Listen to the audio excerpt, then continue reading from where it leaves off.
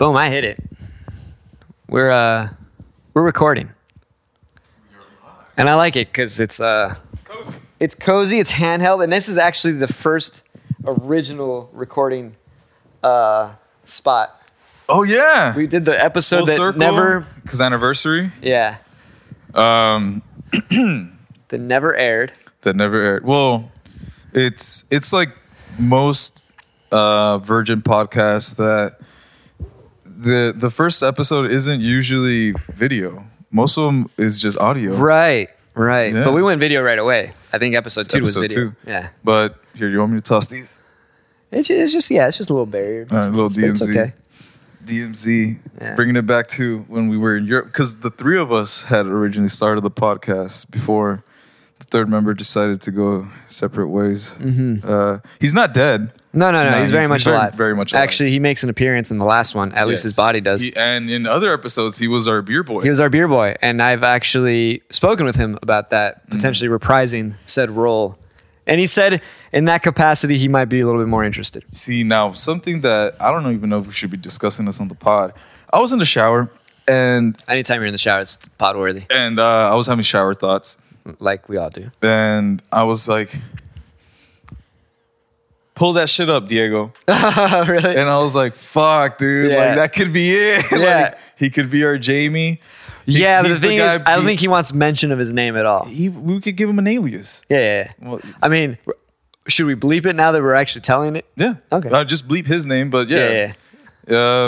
So we'll give him an alias, and then no one will know it's him. People but, will know. But yeah. I mean, the inside scoop will know. Yeah.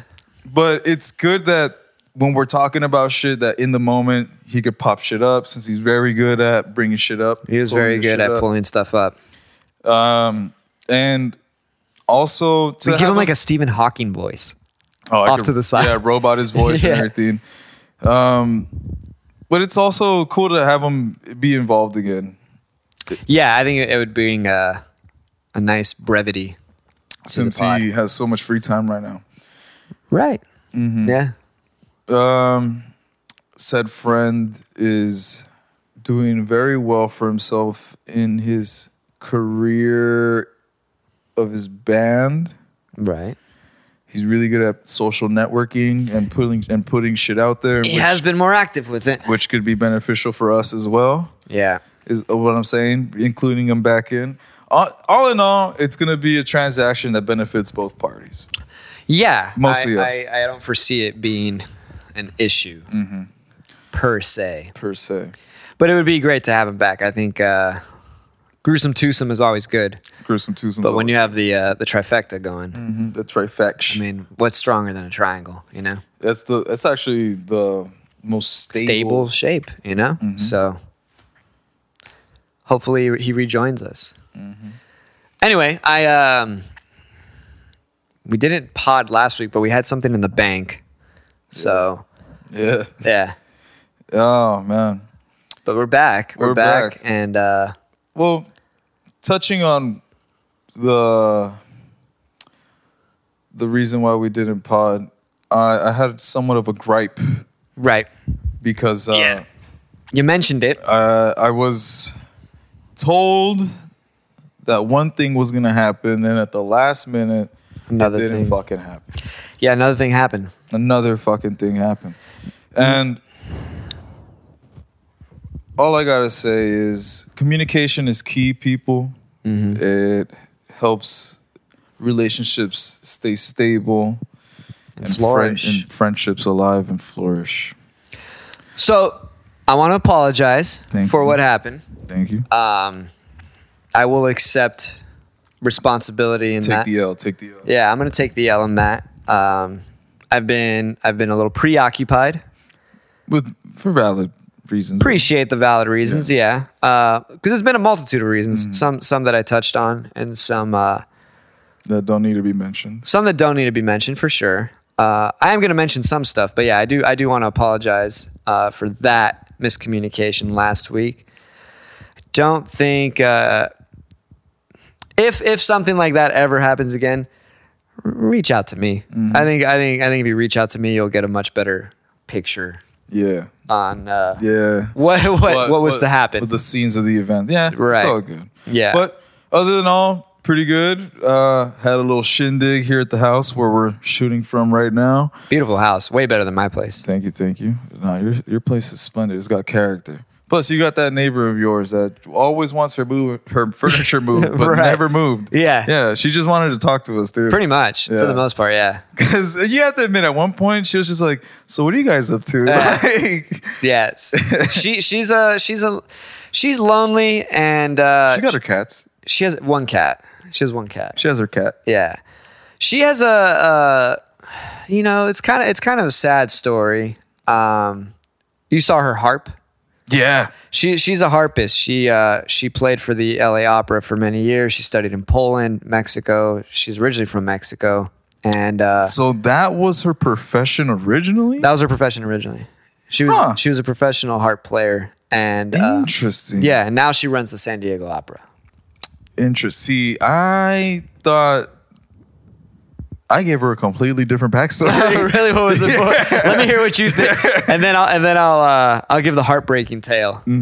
Oh no. Oh, you want to flip it? You want the heartbreaking tale, and then you no. can give me the No. So I thought that again, like I never talked to her. Right. So like just from the little peeks that I could go in, seeing from her door, because she always has her door open. Right. And the times that she's invited us in, I was like, she has a lot of painting and she has an easel. And And she paints at her window. I always see her painting. Yeah. I never see her playing the harp. Yeah. I just thought it was decorative because, she likes style. Yeah. And I was like, okay, so she's a painter. Right. Heard the accent. I was like, oh, she's a foreign painter. Yeah. As in, like, she came here to paint. Right. This is her profession. Yeah. She sells paintings because Yeah. she's always got something new going on. It's true. She does. Yeah. So I'm like, all right. So She said she was going to paint me something a year ago. I still haven't seen it. So I'm like, she's an artist. Yeah. She's an artist. So I'm over here, and so the day that she asked us to move the furniture, I messaged my lady and was like, hey, like I met Brian's neighbor. She's like an artist. She paints, and I don't know what she does, but it looks like she's doing well. So she must sell paintings or something. Right. And she in-law was like, oh, so she lived by herself. She got a boyfriend or something. And I was like, I don't know, the guy probably died or something. Am I? You're not wrong. Okay. All right, so I was like, Yeah. See, he probably died or something. She's just like living off the earnings in America. That's where you're wrong. But yeah, go on. Okay. Yeah. And then she goes, "Oh, what a cool story." Yeah. It's all right. So Touching tale. Yeah. So now tell me where I'm wrong. So it was her husband. Husband did pass away. I think she doesn't play the harp anymore. Because So he died? in a sense, yeah. So she met her husband through the opera. He was a composer. And so they spent many years essentially playing together and all that. Yeah. And then he died fairly suddenly. Oh my God. Like, and so at home? I didn't really get into the details. Oh. She just kind of told me, like, basically after he passed away, Like at the opera? No, like after he passed away, she couldn't bring herself to play anymore. I mean, basically every time she like gets close to her, like the urge, like she breaks down. yeah. So she can't play anymore. She just like, she can play. She still, remembers, knows everything. With PTSD in her. Pretty much, yeah. And so I think now she's substituted With the playing art. with painting. So But the harp is still there. the harp is still in there. full I think view. maybe as like a reminder, but she doesn't play it. Yeah. Tell her she needs to move on. Move on in the sense it's like, okay, like if you're really giving up the harp, get it out of your living room. So what? So you she can tell her. So she You can tell her that. Yeah, I will. You know You what? tell Yeah, her that. so- You're 'cause- fucking cold. I was like, this is a heartbreaking tale. Like, I can't imagine. Like, No, Yeah. because it's like, to me, it's like it's a lousy excuse to have your guests feel pity for you, Right. Because it's like, oh my God, you like the harp, you play it. yeah. I played it years ago. Okay. And it's like, well, why don't you play me a song right now? She's Right. like, I can't. Every time I look at it, I cry. It's like, then why is it here, bitch? You know? Yeah, but you're very much a person that throws things away rather I am. rapidly. Yeah. But I am a happy medium because I do consider myself a pack rat as well. Yeah, but the things that you're packing, that you hoard in a sense, I don't think are the sentimental things. There are things that hold sentimental value, like concert tickets, like shit like that. But like, is it? But what I mean by sentimental is like significant other. I feel like you toss those things. No, yeah, you toss. That's what I'm saying. You toss those things. Yeah. You're asking this woman to toss her harp out. Yeah. Because of her. It's not even a girlfriend or a boyfriend. A husband. Yeah. That she has a son with. Yeah. And you're like, and you're like, give it to the son. Get it out, man. Give it to the son. Be like, hey, he's not a musician. So be like, put this in your living room. He's an architect. Put this in your living room. Build a house and put it in there. And exactly. Yeah. And then people would be like, oh, you play the harp? No, actually, my mom played the harp. And then they'll have to deal with the fucking sad story and the guest. Yeah. It's still his dad that died. You'll get over it. He may not want it. He's like, no, this is an object that my mom used to play, but since my dad died, she doesn't want to play and can't have it in her room, so she gave it to me. Are you trying to say that the way I process things it's a little harsh? It's harsh. It's harsh. We're learning a lot because we discussed this last week, where I think we thought that I was the one with the cold. The cold, yeah. Coldness. But I think we're learning that actually I'm very soft and sensitive. kind of a bitch. Yeah, I'm soft as baby shit. Kind of a bitch. And it's funny because I was last weekend when I told her I had the shindig. Good friend Jilly comes up by, and she's, I don't know how. I think we were just drunk at this point, wine drunk. Yeah. That we started talking about marriage proposals because she's got her guy in New York, and I got. Oh, there's still a thing. Yeah, and I got my lady here, and then her and I were just spitballing like what like the ideal proposal would be. Right.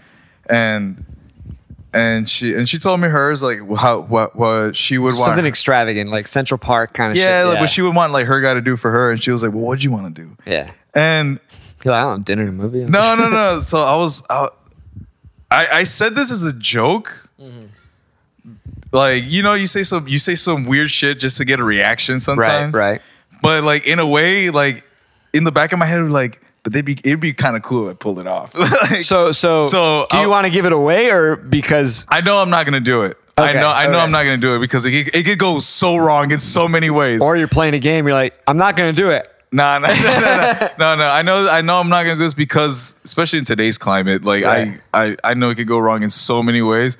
But the reason why I think it's funny and because of like the whole like if I could pull this off, because it has a little bit of the implication in it. Okay. So, you're gonna marry me. So Jilly's telling me like this beautiful story about how she wants it. I want to hear it. I'm gonna I don't remember. Right. But I'm just like trying to think of like what's the most like the opposite, like the most fucked up thing, to counter it. So I'm like, oh, like I want to be like in a restaurant, like with all my friends and all and stuff, and like. I don't know, some masked men come in, like they bitch slap the waitress. They point a gun in my face and, and they're like, where is it? Where is it? Yeah. And then everyone's freaking out and then they grab Law and they put her in front of me. Yeah. And they're like, if he doesn't tell me the combination right now, I'm going to blow his fucking brains out, something like that. And she's crying. And then the guy's like, any last words? And I'm like, will you marry me? So as soon as I say that, Jilly looks at me, he's like, what the fuck is wrong with you? The gunman like drops the gun and he's just like, hey, they all pull out a banner and like throw flowers and shit. There's a similar, I feel like I'm the only person in our friend group that watched this show, but there's a similar episode in the show How I Met Your Mother that's kind of like that. I've never seen like more than 10 minutes of an episode. Okay. But it's been playing on the background like at my cousin's house. Right. My cousin Martin has like the box set and he watches it constantly. So yeah. There's a scene where the character Barney wants to ask out like a waitress or whatever, and fakes a whole like medical emergency, like paramedics come in and all that. And it's kind of similar like last words or whatever. And then he's just like, give me your number. Yeah, like kind of shit. Like, and then she's like, what? And then like you hear the paramedics like, give him your number. And then the whole bar's doing it and he stands up and he's like, yeah, give me your number. Yeah. That kind of shit only happens on TV. Because I could wear a mask. She's not going to know. Yeah, I know. But like, or like another one is like, you know, like Law and Order, like, you know, walking down the street and like a cop like comes by and it's like, hey sir, can I talk to you for a second? Can I get some ID? Yeah. And you know, like he sees my ID, he's like, step out of the car. No, we're walking. You know, he's just like, it's like, I'm gonna check this out of my vehicle real quick. Scan you real quick. Right. And he comes back and he's like, you're under arrest. You know, handcuffs me and everything. Are you aware there are like 5 warrants out? Yeah. And it's like, and you know, Law Speaking was like, what do you do? What do you do? And he's like, he'll tell you. And then he's like, will you marry me? She's just like, what? All great ideas. All phenomenal ideas. Again, but in today's climate, that wouldn't happen. You know, like there'd be a bunch of people around with cell phones being like, he didn't do it. Like, and then there'd be like, it's a racial thing. Then you'll go viral. Yeah. You'll go viral. And it may spin the whole racial videos on its head. I'll be the next TikTok viral sensation. You don't know. Marriage proposal gone wrong, then saved by the community. Yeah. It's a nice gesture. Stomp out the police officer. It's like, he's like, I was hired. I'm not even a real cop. It's like a paid actor. I'm from the La Jolla Playhouse. Yeah, man. These are wonderful ideas. Yeah, but again, like I digress. This is just how weird my mind thinks. I guess how cold I am. Where I think that some dark humor thing is gonna make some beautiful moment. It just. Yeah, but I think the only reason you did that was because of. Because I wanted to say some dark shit compared to Julie's because she said something probably like I said, like fairy tale, Central Park, or even like rooftop in Manhattan, like kind of, you know what I mean? And it's like, maybe, I mean. Actually, she said Grand Canyon. Oh, okay. I figured NY because that's where her dude lives. Because she was like, yeah, like Grand Canyon is like a perfect proposal place. Too monochromatic. It's Jilly's world, dude. I don't fucking know, dude. Like, yeah, I mean, it's a beautiful wonder. Because for me, perfect is like having a gun to my head. Like, any last words, you know? And we definitely have different ideas of perfect. Yeah, because she's. What if she's like, if I say no, like, like, right? Yeah, you know that you might as well, because like, what's gonna hurt more, you know? Like maybe you'll feel the initial like entry, and you're like, then you're done. Yeah. Instead of yes, I'll do it. Yeah, I'll do it. You're like, fuck. The old ball and chain. Yeah, exactly. Yeah, man. I mean, I'm so far off from thinking about marriage. I don't even know if I'll ever get married. I think about it, but just not anytime soon. You know, it's funny. I literally had the conversation this morning about marriage with my dad. He called me, not like marrying my dad. That's kind of how it sounded like. Did he do the dad talk? It was like, so when you gonna settle down? Not exactly like that. I commend my parents for never actually like putting pressure on me like that. You're lucky. Yeah. But I will say, given the recent health issues my father's been having, and so far, knock on wood, everything's been good with my mom. Mm-hmm. And but given everything, he called me and told me that he's like gonna start working on his will.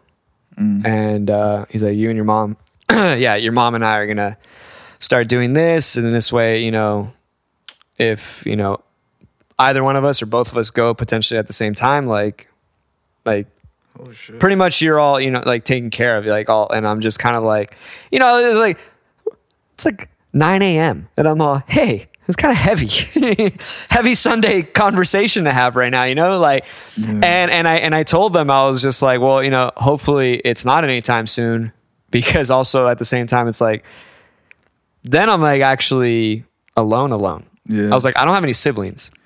Yeah. And he's like, yeah, but you won't have anyone to fight over the stuff with, you know? And I was like, you have a point there, but I told him, but I said, like, ultimately, like, literally my first notion was like, I will officially be alone. And that's kind of why I resonated with the movie The Night Before, Joseph Gordon-Levitt's character, because he loses both of his parents. Yeah. You know what I mean?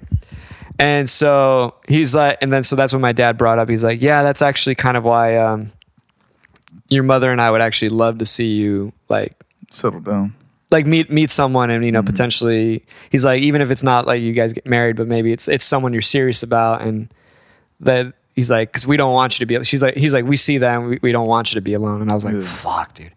It was just such a heavy conversation to have. Like I said, like at 9 a.m. And I mean, it's crazy that all of this is happening and you're going through this, because when I was 15, 16, when I was 17, and again when I was 18, my parents were already writing a will. And it wasn't because of, we're fucking immigrants. We're scared that we're going to get shot like on the fucking corner. So like, we just want to make sure, So I just remember going, again, when I was 17, going to like some office here in San Diego, signing some papers, not knowing really what was going on. And then at 18, going down to Mexico and signing some papers. Yeah. And then again, not really knowing what's going on. And it wasn't until like I want to say like 2 years ago, like that I received like some letter in the mail, like just basically as an update, like statement balance or something. Yeah. Of like, cause I around the same time I filed for life insurance for me. And I was like, wait a minute. So how long ago was this? I mean, I'm 30 now, so 12 years ago. Damn, you filed for life insurance that early. Yeah. Wow. You're set. So I just remember that I called it, I was like, oh fuck, like we were doing my parents' will. Yeah. Like I basically signed off on like something that like their death. Exactly. Yeah. It was like I didn't even process that in the moment. I was just signing papers. I was just trying to feel like an adult. I think when you do it at that age though, because also your parents are younger, it doesn't hit as hard. Exactly. But once they start developing, I don't know how your parents are health wise, but once they start developing some health issues, then it becomes a little real, and you're like, oh shit. Yeah. When my dad went through the shingles thing. Yeah. I remember I looked at him in the fucking like he looked like someone like beat him up, dude. Yeah. Like his face is all deformed and shit, and I was just like, what the fuck happened to you? Yeah. And then that's when it started like hitting me. I was like, and the way that they were treating him, like because my dad's like over 60. So the way they were treating him like he was like elderly. Yeah. And I was like, he's not elderly. Exactly. Yeah. So I was just like, what's going on, And then that's when it started it flooded me for completely. And I was just like, oh, fuck. Yeah. Like, it was a growing moment for me because I completely abandoned and forgot about all the fucking reservations and things I ever had against my dad and everything. Like, that all went out the window, dude. And I was just like, oh, fuck. Like, yeah. Serious. Yeah. Like, if he doesn't get better from this, and like he might leave, you just start going through that rabbit hole. Like, what am I gonna do? Like, what am I gonna need to take care of? Like, like everything. So yeah, like I know exactly how you're feeling now. Yeah, yeah, yeah. It's wild. I was just telling someone this not too long ago, actually. And I think I'd only actually told one other person. I'm surprised it was this guy that I told. I think it was just one of those drunken nights. That just blabbering. Yeah. But I've pondered death for a long time, like much earlier than like a kid should. Oh. And like, but like really fast forwarded in the future. And I remember there's a picture that always stuck with me. And I recently just discovered the picture again. I used to have it in my room. It was it was a picture of me and my dad riding an elephant. I'm like 4 years old or something like that. And I remember vividly looking at that picture before bedtime, and I'm still like 4 years old, maybe 5, maybe, but I think I'm 4. Bawling. I just start bawling. And my dad comes in, he's like, what's going on? Like, why are you crying? And in my head, I'm like, you're gonna die. Oh, yeah. Yeah. And so he's like, the fuck is wrong with this? Yeah. He's like, what do you know? You know? Honey, pack the bag. He's got a bomb in here or something. Like, get the fuck out of here. Let me out of here. Yeah. And so were you not blinking when you said that? Just like, you're gonna die. Like, you're gonna die. Honey, the kid is broken. I got a broken kid. Yeah. So literally since then, I've always kind of and I think it stems from the knowledge of his. He found his dad dead when he was like 6 years old. Yeah. Him and his brother and sister. And to this day, that's like a repressed thing that he doesn't talk about. He still doesn't know what caused it. His dad was like only in his mid to late 40s. Yeah. So I think I like had knowledge of that already at a very young age. And like, I still always kind of held it like thinking like he's going to just like drop dead for no reason. Yeah.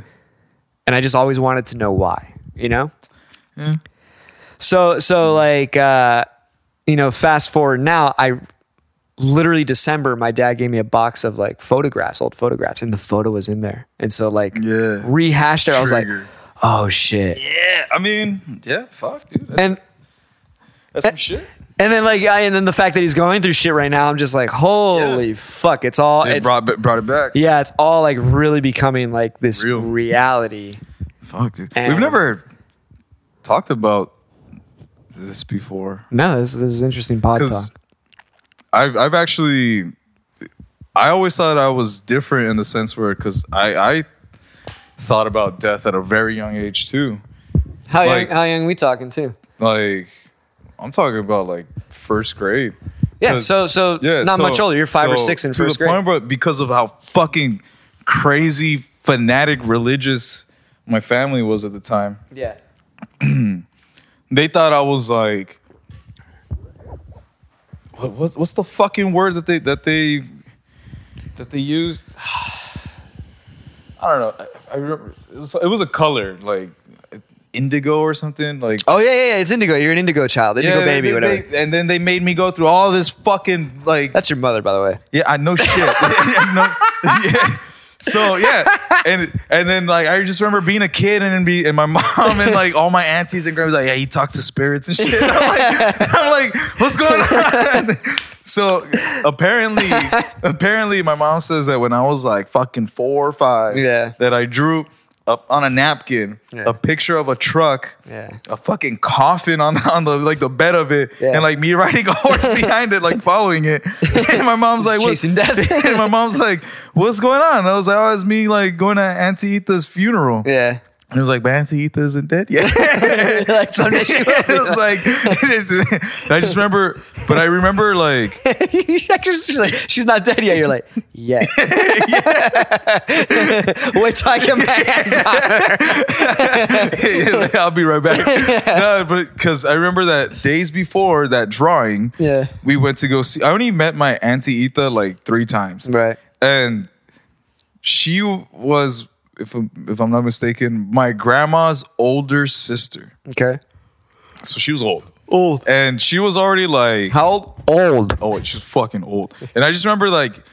First time, like being a fucking like a kid, you're like 4 or 5 years old, and and the first time you meet this motherfucker, like she's laying around with tanks and tubes and shit. Yeah. You're just like, that's not a person, that's a machine. You know? So I just remember. I've seen Star Wars. This is some shit right here. So I just remember that they were. I just remember when you're a kid, you listen to conversations from adults, and you don't know what they're talking about. You just hear words. Yeah. And I just remember one of my aunties saying like, oh, like she doesn't have much time. Mm-hmm. So days pass. Yeah. I'm like, oh, I guess time passed. Yeah, like, because you know why? Days as a child is forever. Exactly. So I just remember like, I'm gonna get ahead of the game. Yeah.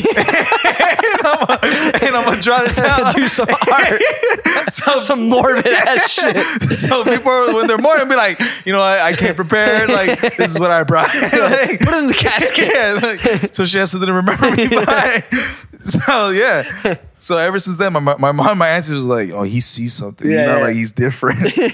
So yeah, I always thought about that. I remember being a kid and then like being with, like, it sounds fucked up, but like being with like my sister, like holding her is like she's gonna grow up. Yeah. And then we're not gonna be here. Yeah, Right. like, Damn. Yeah.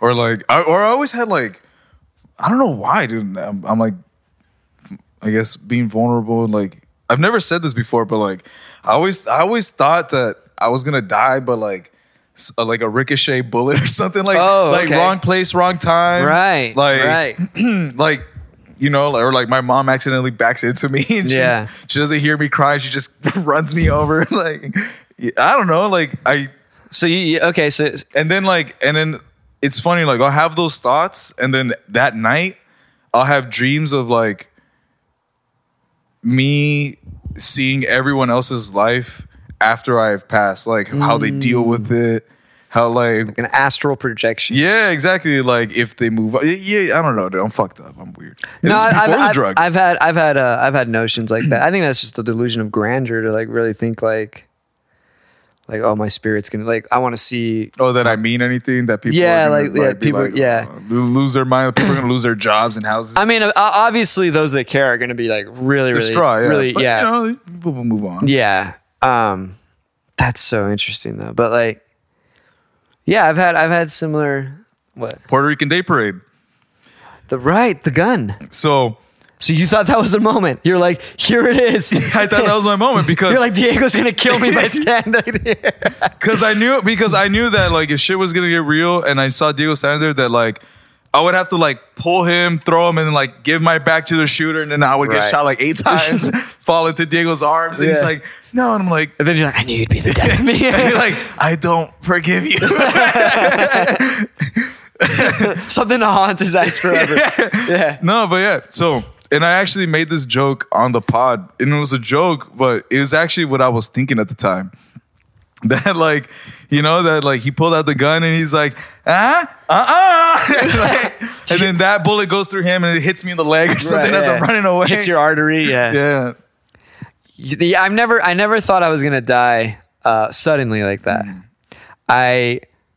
Part of me actually still thinks it's gonna be some sort of health related, like cancer or something that's gonna take me out. I always younger. knew. Like it happened already, but like I always had this idea that I don't want to jinx it either, but like that I would never really be the cause of my premature death.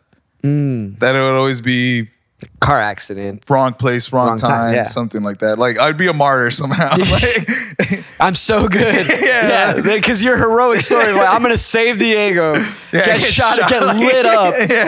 Get lit up. It was like a revolver too. It wasn't like that.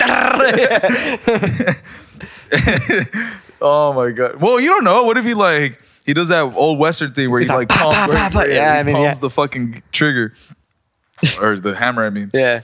I don't know.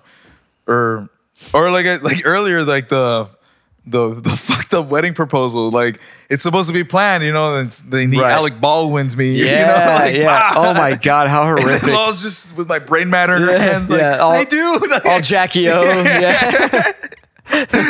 Oh my god, dude, you just get JFK'd in front of her. Oh my god, dude.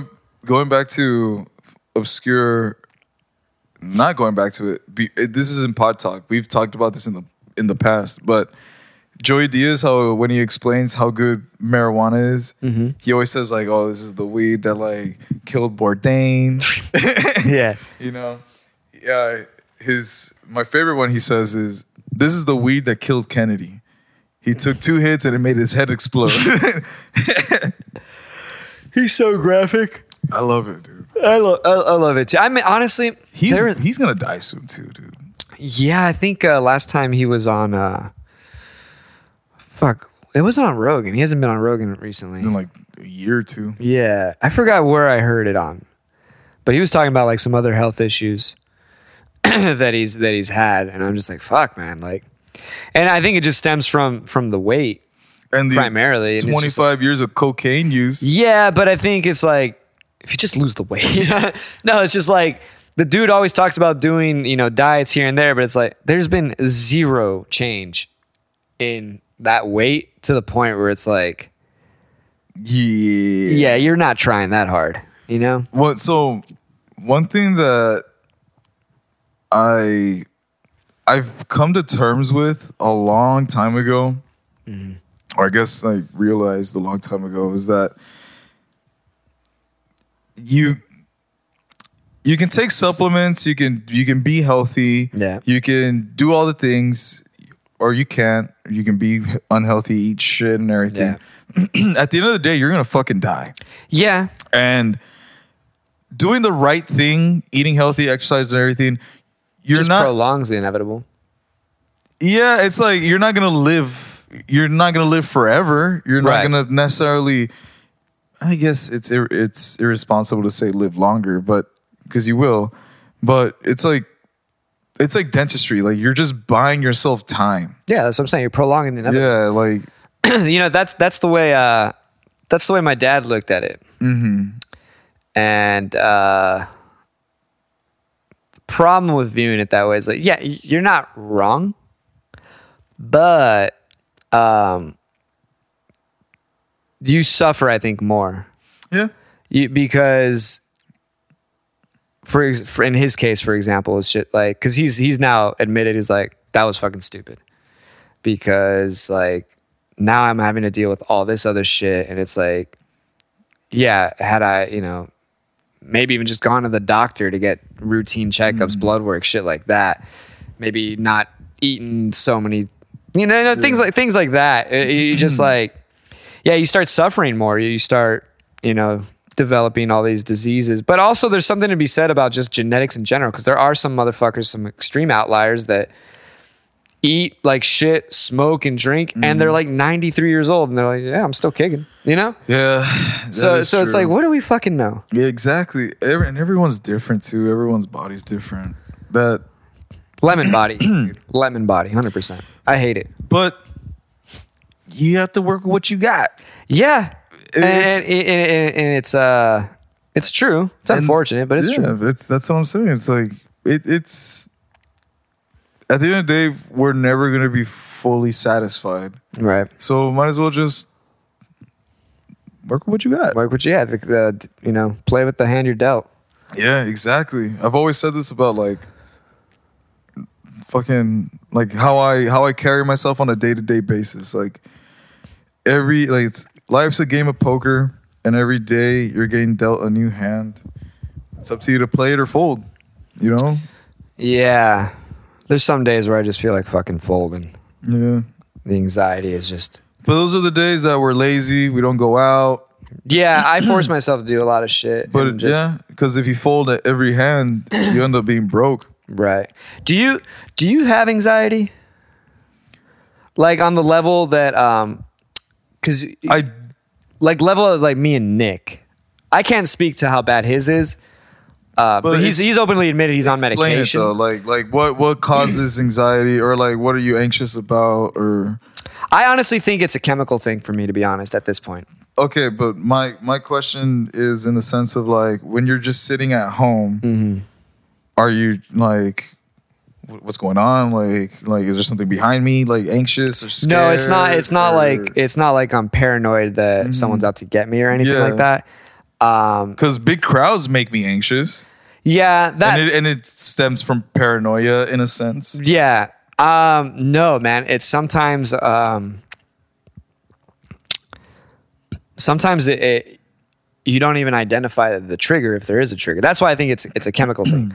All of a sudden, I could just be sitting there, and palms get sweaty, heart starts racing a little bit, and it's just an overall like... I've had a lot of days like that, but I'm usually thinking about something. Right. Or I'm watching something and it triggers it. It's because I like, you know, say like I'm invested in a show. That's what I'm saying. It may not be a trigger at all. Yeah. I will tell you that sometimes, yeah. It's like it's like almost like I don't have control of the thoughts. All of a sudden something just pops in and then I'm like, Can I be honest with you about something? I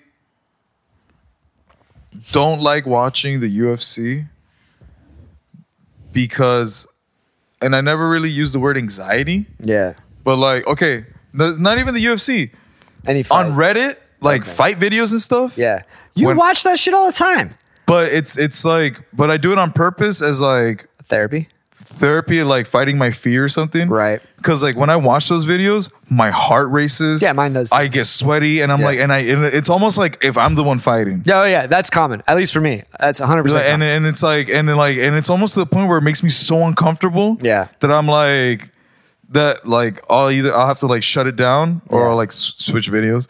But you know, like again, and I do it because it's like that fight it, bitch. Like I think it triggers the fight or flight. Yeah. Because it's like, because if shit gets real, like, what are you just gonna stand there? Like, no, like, you know, like that happens, especially when it's the anticipation. Let's say I'm like flipping channels or something, and I like stumble upon a fight that's like round 2, halfway over or something. It doesn't happen then, but the walkout, especially of a fight that I'm interested in. Holy shit. It is anxiety. It's like performance anxiety where I'm like, oh my God. I do put myself in like his shoes. Yeah. And I'm just like, but it's definitely performance anxiety. That's the same sensation I get before I hit the stage all the time. But as soon as the music hits, as soon as that bell rings, it starts to go down. And then the longer we're in it, it goes further and further. Let me tell you, I think I can tell you a little story about me that happened 2 weeks ago. That I don't know if it relates, but maybe it does. I think I actually mentioned it to you, where I stumbled across on Reddit the subreddit narco footage.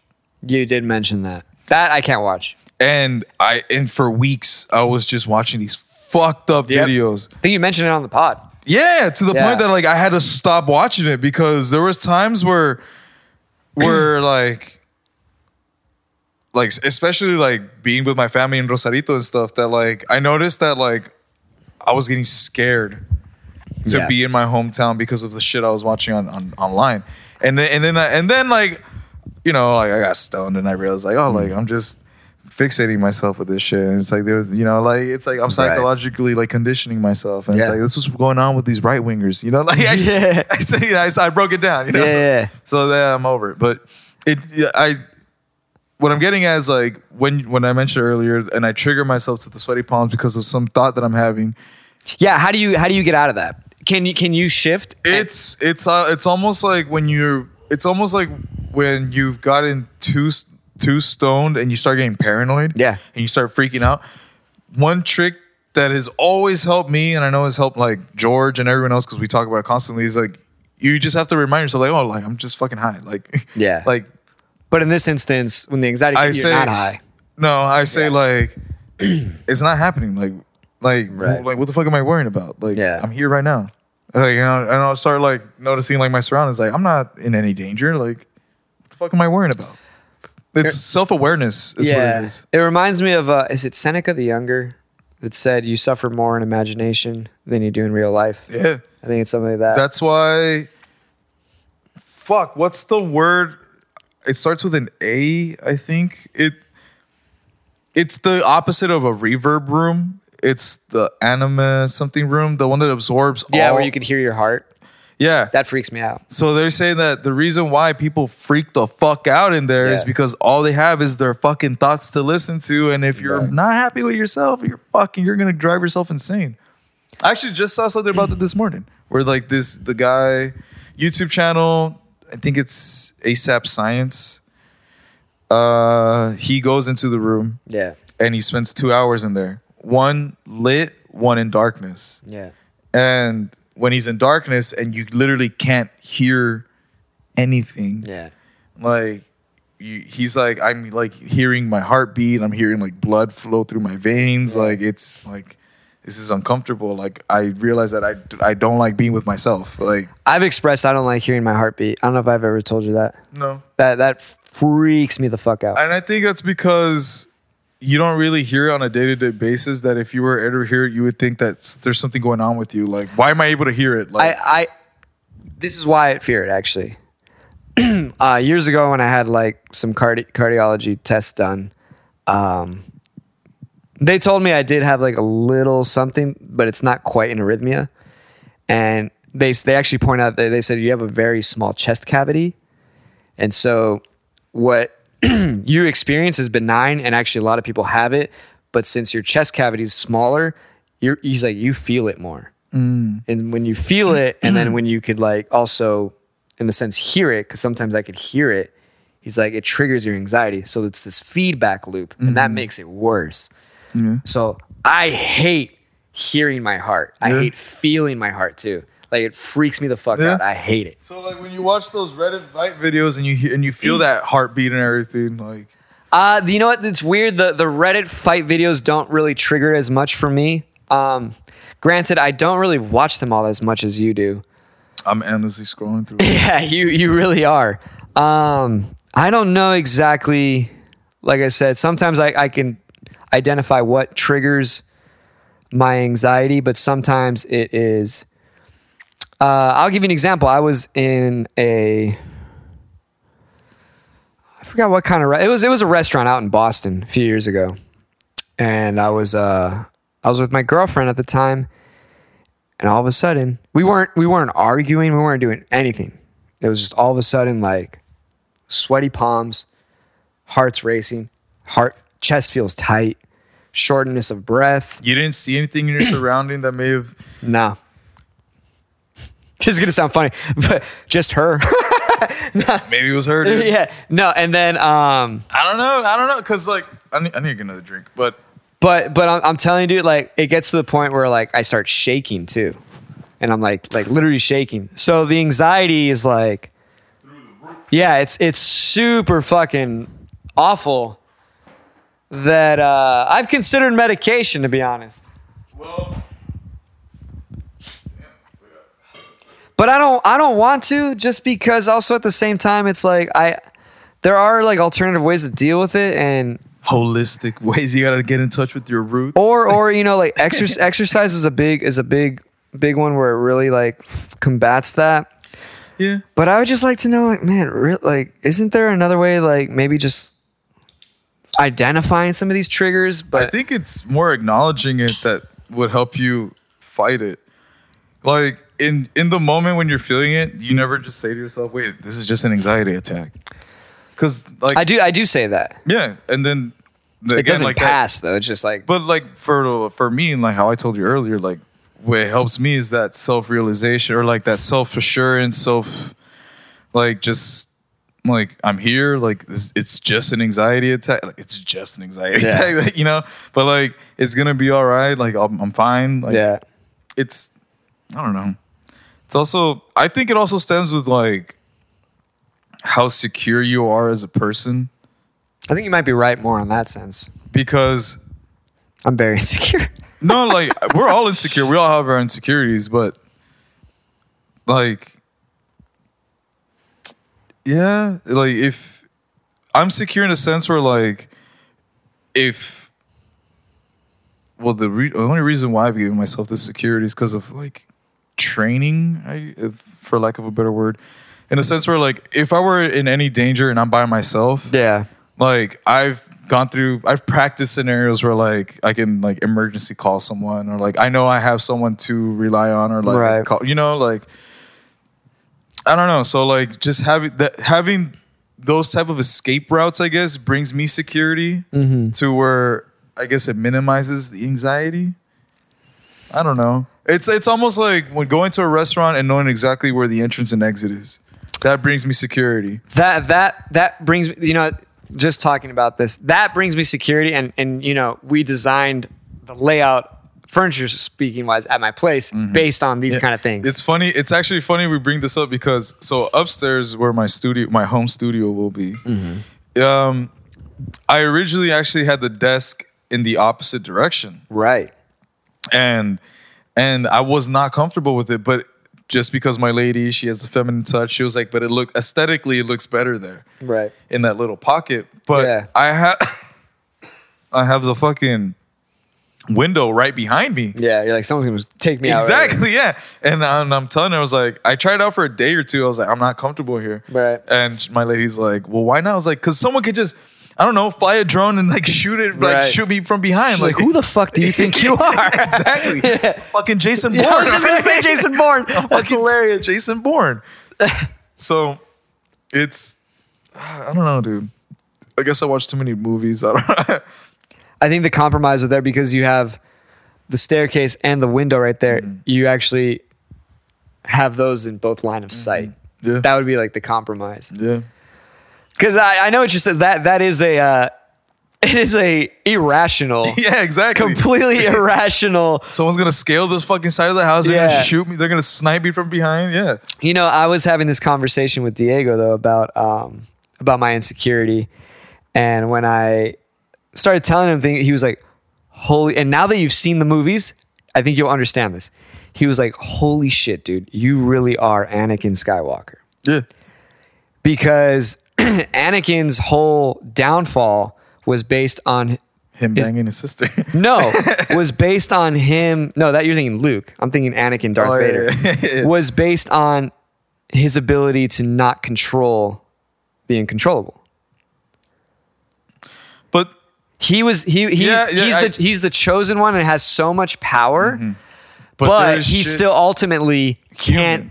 In a sense where, not human's not the right word.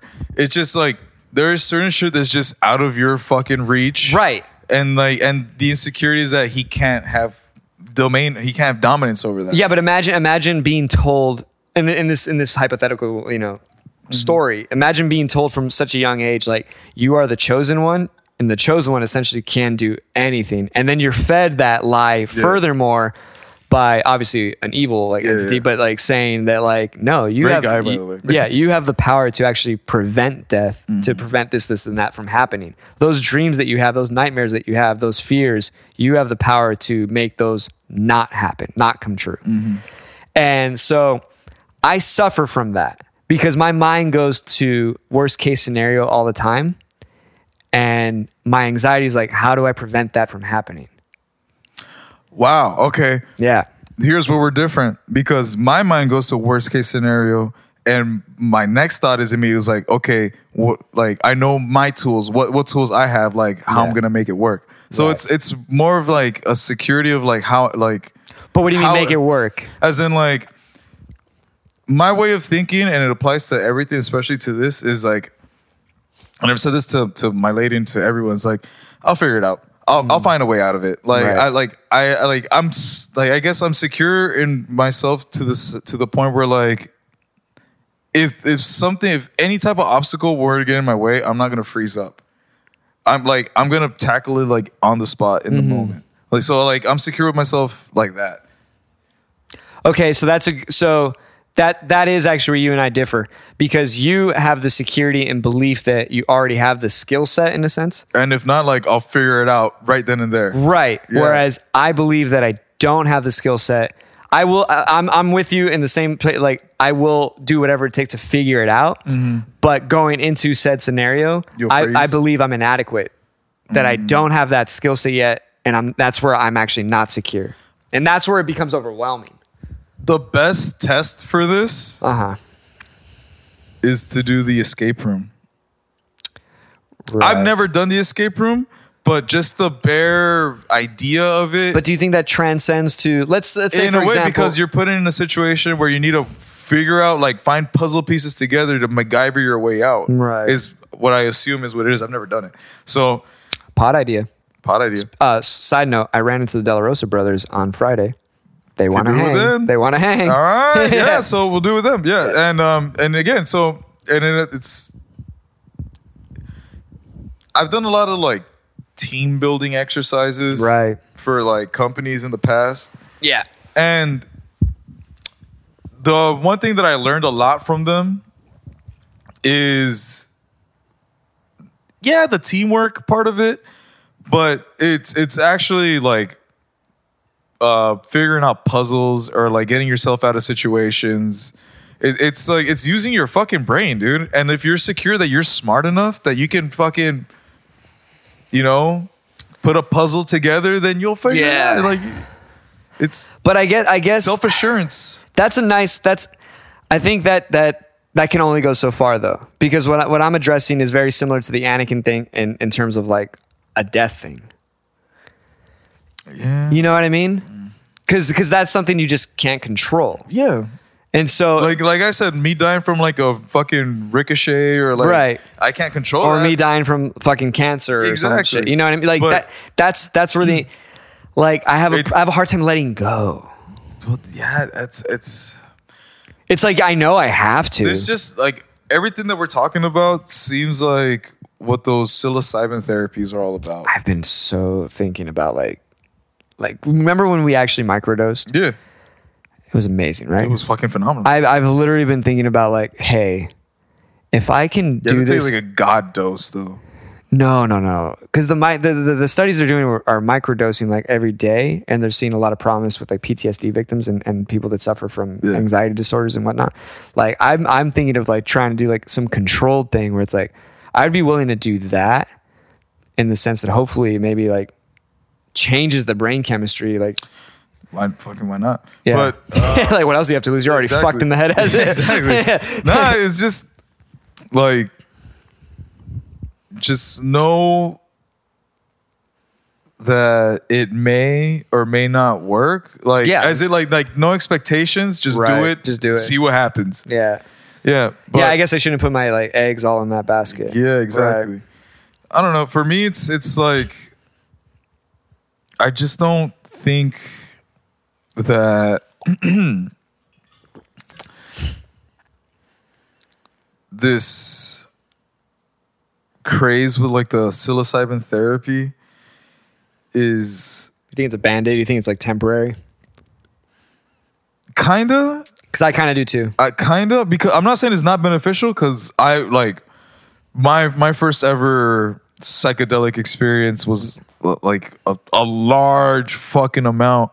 How many grams do you remember? So it was in chocolate bars, and I don't know how much. Oh, so it wasn't. It was like it's not regulated, and it was homemade, so it's not like some guy was like, "Oh yeah, I put like 300 milligrams in this." You know, it was like I put a fistful in this cocksucker right here. Dude, speaking of this, I don't know if he has your number. If he did, he should have hit you up. Nick hit me up yesterday.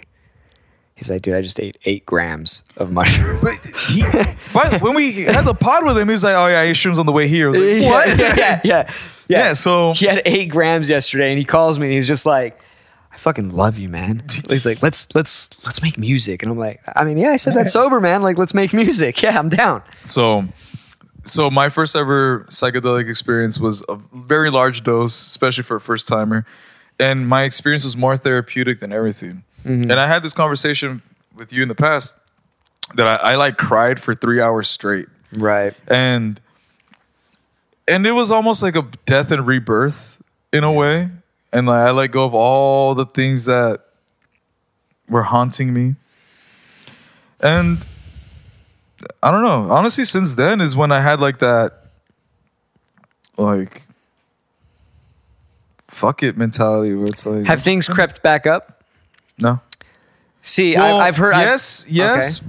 But you deal with them better, maybe? But I deal with them better now. Okay. It's more like, I don't need to do shrooms again. I've heard stories similar to yours where they do like a god dose or whatever, mm-hmm. and it just like almost like miraculously cures them. And then I've heard what happened where it's like they creep up, but you just somehow are able to deal with them better. Yeah. And then I've heard where it's like, it's almost like a medication, like, oh, it's back, and I know what I have to do now in order to rid it for a certain amount of time. But that's a certain type of personality and characteristic. Right. That's what I'm saying. Those are different people, so not you. It depends on the person. Because I'll put it like this. I recognize at a very young age that I have an addictive personality. Clearly, I'm addicted to my anxiety. Yeah. That's a one way of looking at it. So I knew that the way it made me feel wasn't the first time, mm-hmm. but I was like crying and almost feeling like puking and everything. Like, I knew I didn't want that again. Right. And I'm not saying it cured me of my addiction, mm-hmm. like personality, but it kind of helped me be more self-conscious, or not. That's such a bad word. I keep saying it. Like, it's more aware. Yeah. Like, if I try a substance or something, it's like, oh shit, like, you like it now. what about 10 years? Yeah. Be careful. Yeah, exactly. Yeah. I don't know. To each their own. Also depends on where everyone is mentally. That's why I think when people do those retreats, at least the proper way, sometimes the shaman or whatever will be What is the proper way though? Well, I mean, in the traditional sense, like where like they used to go to a legit shaman, like let's say you're in the Amazon or whatever. I've heard stories where the shaman will be like, no, you're not ready. No, can I from what I was told growing up is that when you go to those retreats and stuff, you don't take the shrooms. The shaman takes the shrooms. The shaman's the one that connects to the spirit world and then brings down the knowledge towards you and heals you. It was, and I'm talking about ayahuasca though. I'm talking about everything. So again, this is again just what I was told growing up. They're probably telling you that because they don't want you to like. No. But okay, so what I was getting at is that it wasn't until like Maria Sabina got popular. Gotcha. That the people were like, I want to see this shit. That they were like, that like, it wasn't until like Westerners came that they were like, that the participants ended up partaking in the ceremony in that way. Man, I don't know. That before it was specifically just for those that are able to connect to the spirit world. I've heard that, but I've heard that more, that shamans did it often. Mm-hmm. And they were revered elders because if there was like wisdom needed in the community, they were the ones to connect to the spirits, and they would do it. But I was still, from my understanding of reading and watching videos, was that others were still taking it too, but just not nearly as often as a shaman would. And then the shaman would be the ultimate deciding factor. Special ceremonies, like holidays. Yeah, that makes sense. But I'm talking about for like the typical retreat. That supposedly is why people go. Yeah, I don't know. Like people, like you said earlier, like it becomes a medication. I think that people just want to get high, and they feel that like they know that this can help with whatever symptoms they're doing it, and it just becomes their fucking Xanax. Yeah, but if it's like because. Especially, I'm speaking more in terms of like ayahuasca, because with ayahuasca, I'm speaking specifically about that one. Yeah, but like you do purge. So what I'm thinking is like it's a yearly ceremony, and maybe it's like one big Xanax pill for the year, but there's something to be said about purging, not just physically but mentally. That if it's like a yearly ceremony, an annual thing, then I think it's for the whole community. I don't think it was just the Isn't shaman. there a spot in Texas that is legal to do ayahuasca ceremonies in the United States, and they're open 7 days a week, 24/7? That's a cash grab, though. I think, but that's because that's how I see it. Because again, there are some that are cash grabs, but the readings that I'm talking about are like, for example, like Graham Hancock when he was talking about like old cultures of the Amazon, where he wasn't doing these things. He was literally like interviewing these people and listening about their past and their culture and how it's done. So it wasn't like about Westerners going for these retreats. Like it was more like, no, this is what our tribes do. Yeah. I mean, I don't know, dude. I have so much to say because I have my own reservations about it. And it's mostly because we talked about this on the pod with the Native American lady that I still feel she conned us. But nah, she did something beautiful to us. I don't fucking know. I just think of it because again, like I see everything as a business transaction. Yeah. So like it's like you're. Well, that's your insecurity. That's your hang up. That is my hang up. And that is my biggest insecurity.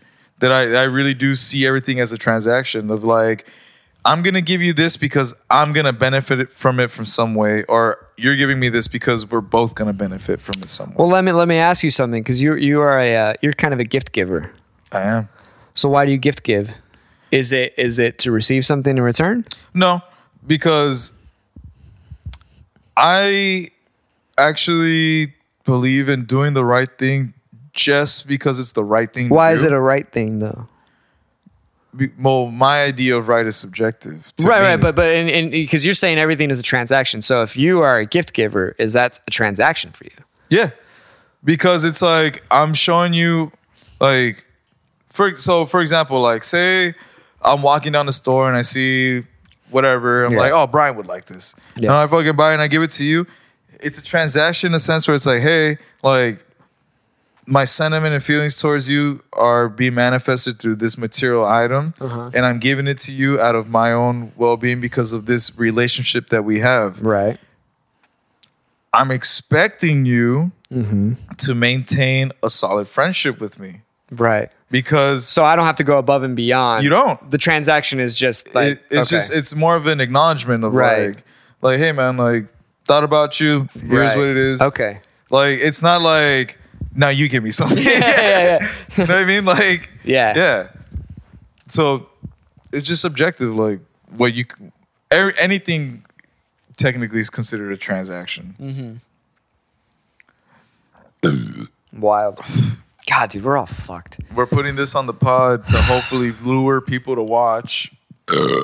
Like, subscribe, watch, interact. To be honest, I need to get better at fucking being active on the social medias again, because like I just slacked off. It's literally just being lazy. I'm honestly. This will be an easier way to edit though, because we're not going to show anything. And no, this is just a talking pod, just chatting. Yeah, which is the stream channel that I've been trying to promote myself on Twitch. I'm trying out this new thing where I'm performing on Twitch live randomly. Speaking of performing, I performed at I forget the name of the coffee shop in La Mesa. It was open mic. And I've done open mics in the past. Majority poetry driven open mics where the only type of entertainment is poetry. Yeah. I've only been to 2 to 3 open mics where it's anything. Comedians, poets, fucking, you want to talk story, like just anything, you know, like you got 6 minutes on stage, do whatever the fuck you want. That was like Neo Soul Tuesdays for me back in the day. So I go to this open mic and angsty fucking music is playing, like people with their guitars. Feelings. Yeah, exactly. Feelings. A lot of minor, you know, fucking chords and notes, and just it's blue. It's very blue. Oh, it's getting you. Choked on my own spit. Shrooms are kicking in. Shrooms are kicking in. You boys been to Mexico? All right, so I don't know if I should use. Yeah, fuck it. I'm gonna use his name. The one that held this event together. His name's Zane. Billy Zane. I don't know his name. It's a walk off. It's a walk off. He is doing his best to keep the crowd engaged. He's cracking jokes. By the way, not the MC. This is a performer. No, the guy that's running the show, the behind the stage person, the one that's managing the. Gotcha, but he's not the designated MC for the event. Okay, he should have just been MC. He should have just been MCing, but he didn't. He got himself an aspiring. What happened was he probably got FOMO. He saw the MC. He's like, "That looks like fun. I want to do that too." Maybe, but he started sounding more like a heckler. Which made it more frustrating because, like, hey, do you want people to come back to your event, you know? Yeah. So he is doing his thing, and then by the way, there's open mics work that you show up, first come, first serve on a list. Yeah. And you go by the list. Yeah. They were bumping. They weren't necessarily bumping. It felt like bumping, but they were going in the order of performance or style. Right. So they're like, we don't want like 10 poets like just going back to back. Right, you know? right. So they're like, so they finally call me the first poet. And before I go on stage, they're like, by the way, guys, we're going to bounce around. So it's not 10 minutes of just poetry and we're just dying here. And I'm just like, thanks, guys. Exactly. Appreciate it. Exactly. So I'm like, all right. And in my head, I'm like, hey, Zane, I hope my poetry doesn't, bore you, but I didn't say it because I want to come back. But yeah, I do my thing, get some crowd reaction, and it was almost like I was like the comic relief. Yeah. And we've talked about this in the pod before, because all this angst, all this like feelings, and then I'm just coming in saying obscenities. It felt good, but it brought back because I haven't performed in such a long time that it brought back like performance anxiety, right? Heartbeats, sweaty palms, everything. I was shaking. This was at Public Square? Public Square, yes. Yeah. Public Square, that's the name of the cafe. And that I did my thing where as soon as I performed, I just left. And I didn't stick around for the rest of the show. I didn't see anyone else. And I don't know, dude. Like now that thinking back at it, I feel kind of like an asshole. The thing is, dude. I was too much in my head in the moment. But check this out, man. A lot of those people, they're just trying to be heard. It's a front, though. Yeah. They do that to hang around, to network, and to hear the false reciprocation of like, oh yeah, you killed it too, man. You did. What you did is no different than what all these Instagram people do anyway. They post and they don't go down the time. They just post and and then they close the app and like that's it. Yeah. I kind of like that, but I also have my insecurities about it because I think if you're friends with them, for sure support. Oh yeah. But I don't know. But if you're not really friends with them, like you could be nice. There's nothing wrong with being nice and hanging around. But if you would rather spend your time doing something else, then spend your time doing something else. Yeah. You don't owe them anything. They don't owe you anything, right? No, they don't. Yeah. I don't. But waiting. So that's going to be every Wednesday, every second and fourth Wednesday at Public Square. I don't know if I'll make it my routine thing. I'll try to make it out for Wednesdays. Are usually fairly easy. I could probably make it out for sure. Yeah, but I was gonna say is because let's do what we did in London. Yeah, that'd be great. Back you up. That'd be great. I know that the one that I used to do constantly is back up again, like in live in person. Is the one that used to be in Logan, but is now somewhere else in Logan, I think. Still in Logan. Yeah. Yeah, because they killed the Bodega. Oh yeah, they shut that down. Yeah. They were like, it's gentrification. It's inevitable. They're making it too expensive for us to be here. And Diego tried organizing them and failed. Yeah. So. Yeah, exactly. It's nobody's fault but theirs, you know? Look, man. All I gotta say is that I'm gonna sound really fuck it. We're gonna end on a good one. Yeah. All right. Liberals. All right. I love you. All right. Okay. You my people. I identify with you guys. But I watch Fox News. But stop being such pussies, dude. Like at one point you need to stop being so fucking lazy. Put the bong down. Unionize like you read on all those communist manifestos. Right. I saw someone reading Communist Manifesto the other day actually at a cafe. Hilarious. Yeah, exactly. Yeah. And like do something about it. Like fight against the gentrification, or not fight against it. Like work with, I don't fucking know, but like don't just bitch about it is what I'm saying. There's a lot of people just laying back like Joe Rogan talks about, or I forget who, like it's like, oh, like Bernie this, Bernie that, we're gonna do this, we're gonna change. It's like, did you vote? Nah, that's just rigged, dude. That don't work. Yeah, exactly. It's like you gotta do your part, all right? Yeah. Don't just bitch about it. Do your part. It's hard though. That's why they don't do it. It's hard because you have to do it every day. Legitimately, like, do you remember the post I said about after the Biden and Trump election last year? I'll read it because it's funny. Because I'm a fucking hypocrite. Because I didn't fucking follow through. Where is it at?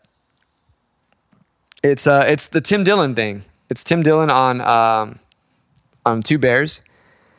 And I said, Tim Dillon nails it. The past 4 years, a mirror was held right up to our faces. Many chose to ignore their reflection. A global pandemic then hit, and folk been forced us to look at ourselves as a nation.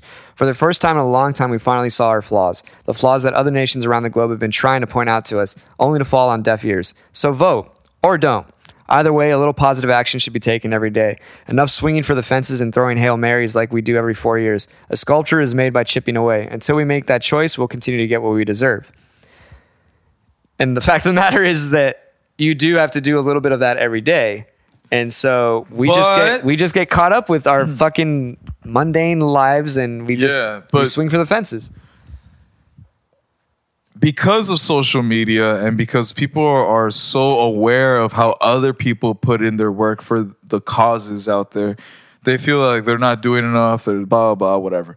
You have to realize where you are in life and what you can and cannot do. So, for example, the Black Lives Matter protest that was happening during the pandemic with George Floyd and everything, people were putting black tiles on their Instagrams and marching the streets. Yeah. I got a job. I got bills to pay. I'm not gonna block the freeway. I'm not gonna exactly. I'm not gonna be blocking the freeway or march on the streets. But I am supporting the cause, and my way of supporting the cause is through donations of charity of sorts, and that's literally like. But to them, it's not enough. Fuck if it's not enough. But I know I'm feeling good about myself doing my part. Yeah, but they don't feel good because it's not enough. So fuck them. I know, but that therein lies the problem. Is that so? Where do you draw the line? Of like, well, what is good enough?